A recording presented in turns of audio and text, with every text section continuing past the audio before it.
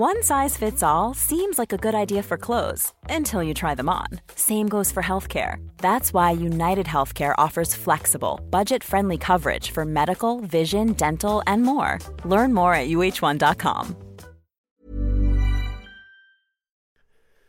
The following on podcast is proudly sponsored by Barbados Tourism. Before we kick off the show, I just wanted to take a moment to remind you that the ICC Men's Cricket T20 World Cup Final is taking place in Barbados this summer. This, by default, gives all of my fellow cricket fanatics the perfect excuse to go and book a holiday to Barbados in June and experience firsthand the euphoric atmosphere at the Kensington Oval, the cricket mecca of the Caribbean. If the cricket alone isn't enough to tempt you, then let me be the one to remind you that a trip to Barbados can also include leisurely strolls along the breathtaking coastline, mouth-watering flavours of the world-class Bajan cuisine, and, of course, plenty of rum.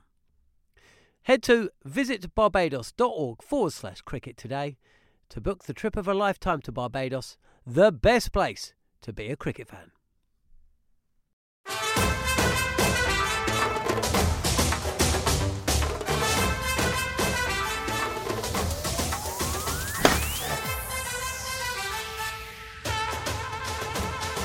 Hello and welcome to the Following On podcast from TalkSport. I'm John Norman in Kandy, where for the last couple of days there has been some glorious weather, and no doubt it'll run into Saturday for the fourth ODI between Sri Lanka and England. But will Liam Plunkett get to play on his honeymoon? I don't stress if I'm going to play. I just try and think, what's my focus today at practice? And then the outcome sort of takes care of itself. The world number one side, 2-0 up with 2 to play. Favourites for the World Cup next year.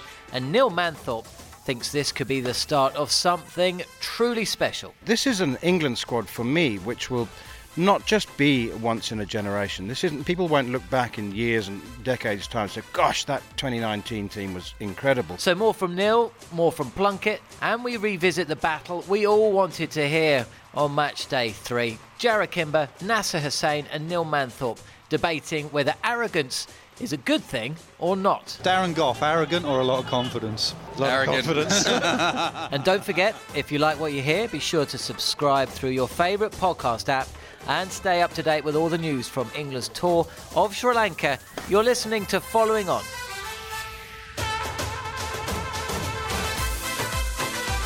Well, I'm pleased to say that in a very relaxing and, colonial is often a word used in this part of the world, and it is accurate here, because where Neil Manthorpe and Jarrod Kimber and Gareth Batty are staying, with the team split here in Kandy, we decided a little bit of luxury was in order for manners and the like after roughing it a little bit in Dambulla. And so here we are in the garden. Apart from Snake Watch, which I thought we were adding to yesterday, turned out to be a monitor lizard that had just swallowed a duck.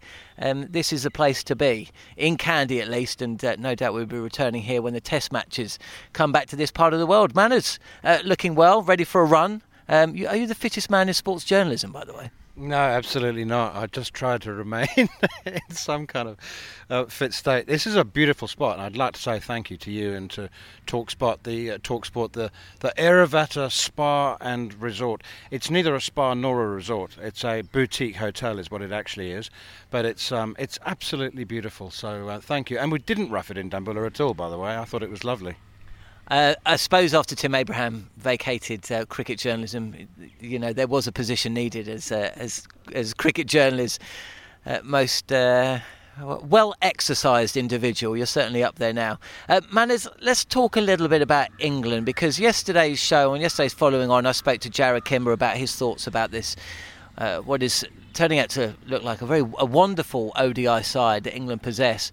You're of the opinion it goes a little bit beyond that. It might actually be not the end of the journey for England's 50 over side, but actually maybe the start of it. Sort of something very, very special indeed. Yeah, I do. It's a question that I have. Look at A.B. de Villiers in South Africa. He's described as a once-in-a-generation player, once-in-a-lifetime player, and it's probably true in his case. But it troubles me that when people describe players in this England team as being once in a lifetime or once in a generation, because I don't think that's true, because there's 6 or 7 of them.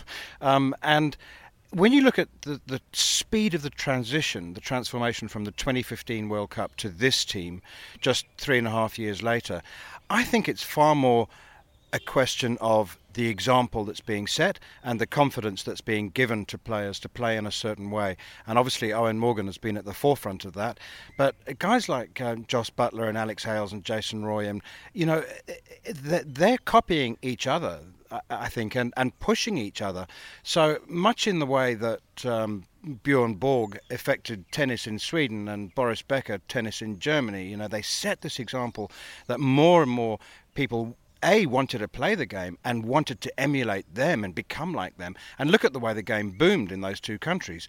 And I honestly think that, with T20 cricket enjoying the status that it does around the world, but particularly in England, I don't know about the 100 thing, but I think that NatWest Blast is doing fantastically, and crowds are higher than ever, and that's because of the quality of cricket. Every county has now got a superstar. They might not be in the England squad, but this is an England squad for me which will not just be once in a generation. People won't look back in years and decades time and say, gosh, that 2019 team was incredible, because I think there's so many cricketers in England, and well, the mushroom effect. I mean, if people continue to, there might not be Jos Buttler or quite as successful as him, but there'll be more and more players trying to play like them. And most importantly, and this is what has held England cricket back, I think, over the years, is that their coaches will encourage them, not only encourage them, but allow them, give them freedom. Say, go on then, try and hit it out the ground. It's okay. If you get out, don't worry about it. Someone else will come in. And that is a massive change of traditional mindset for England cricket, isn't it? Well, it is. And do you think that there will have to be another traditional mindset change when you consider we've just had a summer where England have played India in a 5-test series, and also 6 limited over games, T20 50 over.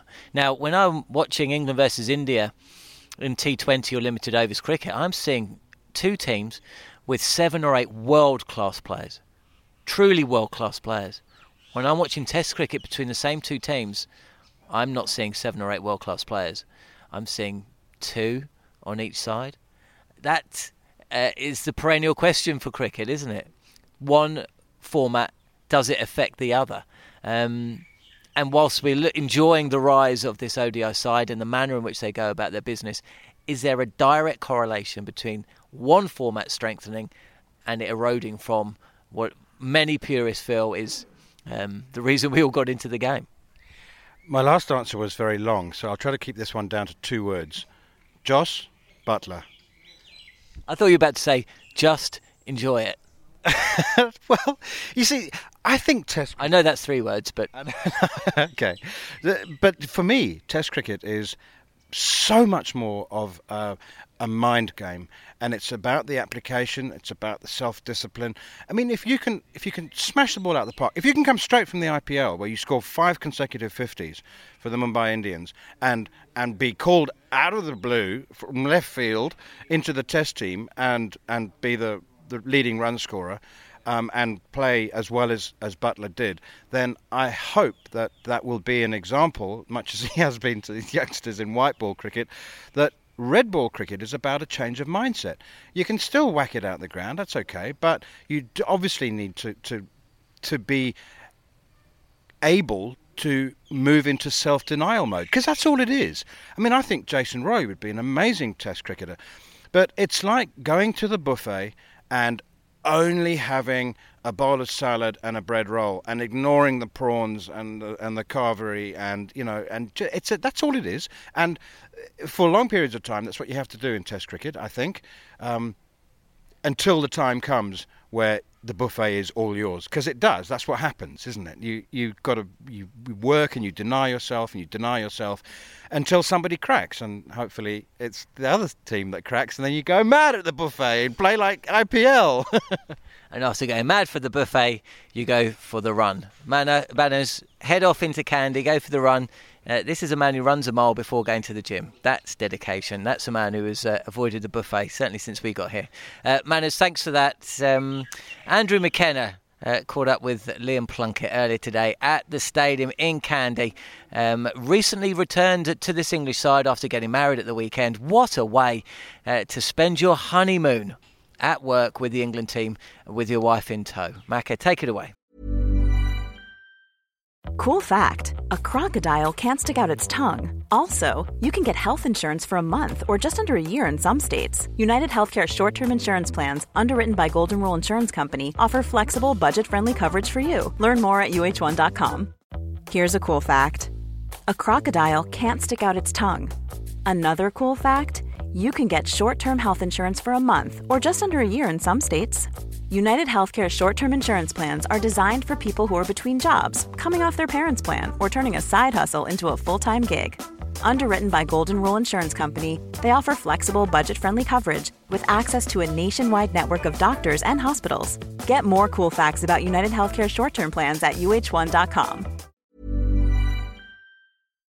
The following on podcast is proudly sponsored by Barbados Tourism.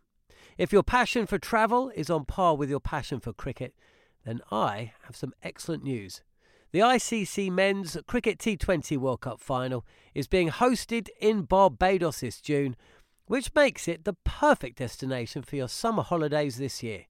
To make the most of your trip, you can also experience 8 matches from the series in Barbados, including England against Scotland and England against Australia. In under a month's time, you could be spending your days exploring the vibrant streets of Bridgetown, drinking rum in the sunshine and experiencing exotic Bajan delicacies. In the culinary capital of the Caribbean, there truly is something for everyone. There's no need to wait a second longer. Head to visitbarbados.org/cricket today to book the trip of a lifetime to Barbados, truly the best place to be a cricket fan. Liam, welcome along. First of all, congratulations. I know there's a lot of planning went into the wedding, so it must be nice to... Everything went off nicely for you. Yeah, it was an amazing day. As I said, the best day of your life. Wasn't obviously the build-up. You're not sure how it's going to run, but it went really well. Apart from the day before, we had some entertainment that had a car crash. It was all right, so that didn't turn up. And as long as he's well, we're happy with that. But that was only a slight little murmur in the whole wedding prep. But Amelia prepared everything really well, and the day went amazing. Were you able to sort of separate wedding and cricket? Because you still had to have half a mind on cricket. Yeah, I mean, I'd done a lot of preparation leading up. Maybe a few days out, you switched to the wedding mode, but I flew back from the States to be in England, and then I went for a ball straight away, and I was doing my numbers. I was trying to plan it, so I'd have a few days off over the wedding and then get back on it. So I'd done like 6-7 weeks of maybe 40 overs a week, so I'd been bowling my spells. So it's always in the back of my mind, because at the end of the day, this is my bread and butter. That was a special time, but I need to get back to work now. Obviously, players come and go from tours, injury replacement, whatever. Yeah. Is it slightly easier in the way that you always knew when you were coming into this, you had a date in mind, although you were missing the start, you knew when you were going to be here? It's probably easier than someone gets a call 2 days before saying you're flying out. And it's obviously because I've been around the team and I feel sort of comfortable in a good way. Not that I don't want to get better and stuff, is I know everyone, I know the system. That's always nice to have that in mind. And I knew that a few months down the way back, I knew I had to prep and build up, and I had a certain time. And you're right, that day was nice to have in mind. So I know I need to taper down or bowl some more overs. And when obviously landed, I feel like I'm in that right place. They always say you never want to give someone the opportunity of taking your place. Was that ever in the back of your mind? No, I mean, initially, when I was in Australia last year, and we found out they'd flipped the test in the 1 days, you're like, it might be a bit of a problem and stuff, but I see. Then I fully focused on the summer, and I was like, what will happen in the winter, in October will happen. And as I said, played the summer with England and Yorkshire, and then I was in America, then I was fully focused on the wedding. People do well, and I'm happy for them. I get on with everyone here, and when they perform, I'll be one of the first people to shake their hands. But you just need to prove that you're better than them in a good way. You want to keep improving and show that you want to be here. You do have quite a lot of credit in the bank, though, with England. Did you go to the ECB and say, look, can I have a bit of an assurance here? You know, I'm missing a few games, but Can you give me an assurance that I will be back in the side? No, I never did that. Because I know that it's sport. If someone's come in like football, if someone comes in and scores a hat trick, it might not get dropped. So Ollie's come in and done well. Tom came in and did well. And obviously I know they're playing more spinners over here. It's a turning wicket. All I can do is turn up. I don't stress myself about people doing well. I don't stress if I'm going to play. I just try and think, what's my focus today at practice, worry about my rhythm, worry about my run-up, and then the outcome sort of takes care of itself. If I get a chance, I'll show that I can do what I've been doing the last 2 or 3 years, and as I said, I'm not really stressed. What will happen, mate. What about the series? You must have been watching it. What have you made of what the team have been doing? They've been great, especially over here, these conditions. It's been a lot of rain, so on and off start, but see the way Morgs has led from the front and performed really well, and the bowlers as a unit have been good, so it's nice to watch that and come back and be a part of that. Obviously speaking to them a little bit and speak to them today is, what do you think about the conditions, what's the best way to go about it?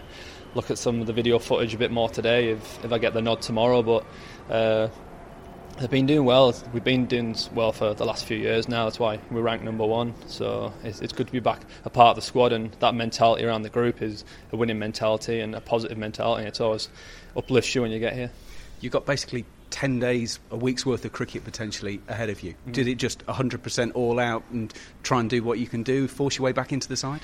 That would be me. First day here, I would have bowled 20 overs, followed by another 20 overs, but the staff are like, take your time, mate. We don't need to rip a hamstring, especially with all the cricket coming up.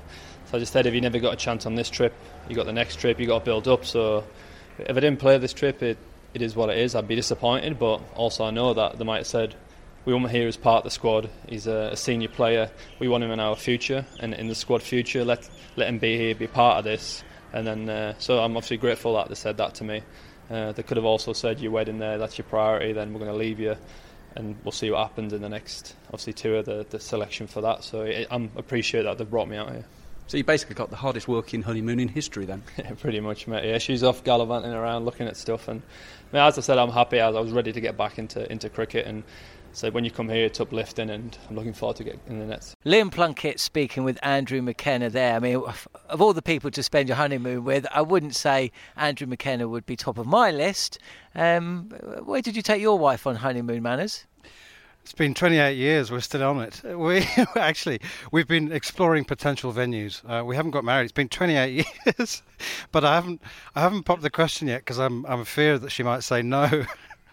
You told a brilliant story a couple of days ago on the team coach about how, back in the day, I mean, we've all left family members back home and we can communicate via Skype and FaceTime, mobile phone. And you were telling a story about how on your first tour to India, you were holed up somewhere, I'm not sure where, Rajkot or somewhere, and you managed to get through after 2.5 hours to your good lady back home, and essentially said, well, I'll speak to you in 3 weeks' time, hopefully. And then when you came back, she'd bought a house. It's true. People don't believe it, but I mean, particularly because the dialing code to South Africa had been blocked by many countries. So even when there were landlines, I mean, this is pre-cell phone days. So even when there were landlines, you couldn't phone South Africa. You had to phone somebody in London and ask them to relay a message and see if they could call you. It was absolutely true. That's right. It was 1994, and and in fact, I said hopefully speak to you in 3 weeks. I think that was when I was due to arrive back. I mean, you faxing reports, that kind of thing. I mean, that's why I'm out of my depth in the modern era. Now you understand why I can't work an iPad. Well, Gareth Batty admitted until 2 days before he boarded the flight over here, he didn't own a computer and he didn't even have a tablet. So anyway, yeah, not that bad. So, can you pronounce Sadira Samara Wickrama yet? Wickramaratne, actually. Sadira Wickramaratne. And I'm not going to fall over that one again. What's the most difficult name in world cricket? What's the one that's caught you out the most times, you think, over your very long and illustrious career? Definitely Sadira Wickramaratne. And you know why? It's because for the last 25 years we've been commentating on Wickramasinghes and Wickramaratnes, but not Oh, dear me. I mean, actually, there are some Indian names. There's an umpire who uses every single letter of the alphabet, several times in some cases. I really struggle with that one. We just go with Hiku there. But I do it. There's a great story about Tony Greig, who could not pronounce Ramesh Kalawathirana in the 1996 World Cup, and he fell over it. And of course he had a great affinity and love with Sri Lanka, and eventually his producer said, "Look, Tony, could you just think of it as a drink? Kalu with Arana." So if you were a producer trying to tell yourself how to remember Sudhira's full name, how would you go about that? Because he spoke at the press conference today, and I want you to link to that audio. Wickrama Ratna. Say it a little bit quicker. Wickrama Ratna, Wickrama Ratna, Wickrama Ratna. Let's hear from the man himself. Now we can't win the series from here after, so we have to come back really strong, and we have to level the series at this moment. So we have to execute our basic plans. So I think mostly our batsmen have to get the responsibility first and get a big score first. Or we are chasing, we have to chase the score. So I think mostly we have to come back strongly with the batting side. Fast bowlers are really clever because they got really good slow balls and variation balls. So I think we had a great start at the middle. Me and myself and Niroshan Dikwella. But unfortunately we didn't capitalize in the middle period. So I think we have to look after the bowlers in next matches. Well, all joking about how to pronounce his name aside, Sri Lanka have got a huge task awaiting them at Kandy in the fourth ODI just to keep in this series, just to win a game. You won't find too many people in this country tipping them to do even that. It's a huge task, but from the spirit of competition, I suppose we hope that they do put on a showing and that the weather gods stay kind, because they've been very kind in the last couple of days. It would be just our luck, man, as if tomorrow they return with some vengeance, but we shall see. And that just brings us to the last clip I've been looking forward to playing the most. Took place during, I don't think it was a rain delay, it was actually part of comms. Jarrod Kimber, Nasser Hussain and Neil Manthorpe on the art of overconfidence / arrogance. Nasser Hussain's just raised a captain's eyebrow at the fact that there's nobody guarding the leg side, and that was just a tiny little bit too straight, and it's tucked away by Johnny Bairstow beautifully. I'm still thinking about the difference between being arrogant and just having a lot of confidence. Darren Gough, arrogant or a lot of confidence? Arrogant. He is sitting behind us, isn't he? So arrogance or overconfidence, Manners, where do you sit on the debate? Jarrod was of the opinion that it wasn't an insult to be levelled as an arrogant member of society on the sporting field. I'm sure he meant that. I can't possibly imagine anyone would ever accuse Jarrod Kimber of arrogance. I think if you ask the majority of people, they would say that arrogant is not a compliment, but confidence certainly is. There is a fine borderline. And even if I felt that somebody was arrogant, I'm going to go with very confident on air. Brilliant stuff. Well, that solves it. I can't add any more to that. And that pretty much brings us to the end of today's Following On. This has been the Following On podcast from Talk Sport. I'm John Norman, and alongside me today has been Neil Manthorpe. On tomorrow's show, we'll have a full review of the fourth ODI from Kandy, highlights, reaction, and hopefully no weather delays. This has been Following On, and to never miss an episode, be sure to subscribe either on Apple Podcasts or your favourite podcast app. See you tomorrow.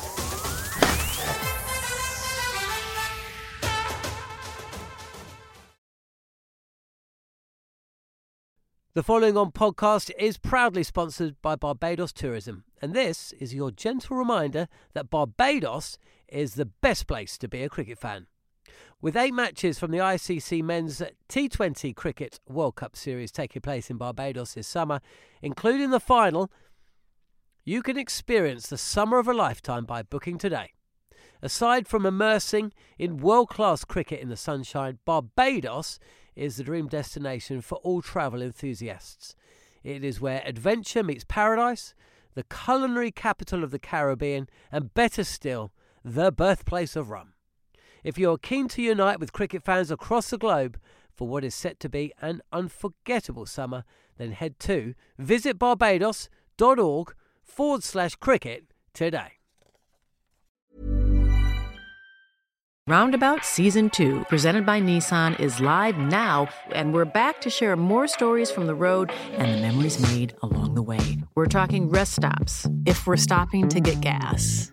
You will be timed. Misguided plans. I grew up in the city, so I have a healthy fear of real extreme darkness. A lot of laughs. Y'all weird, but you were different. And so much more. Listen and subscribe wherever you get your podcasts.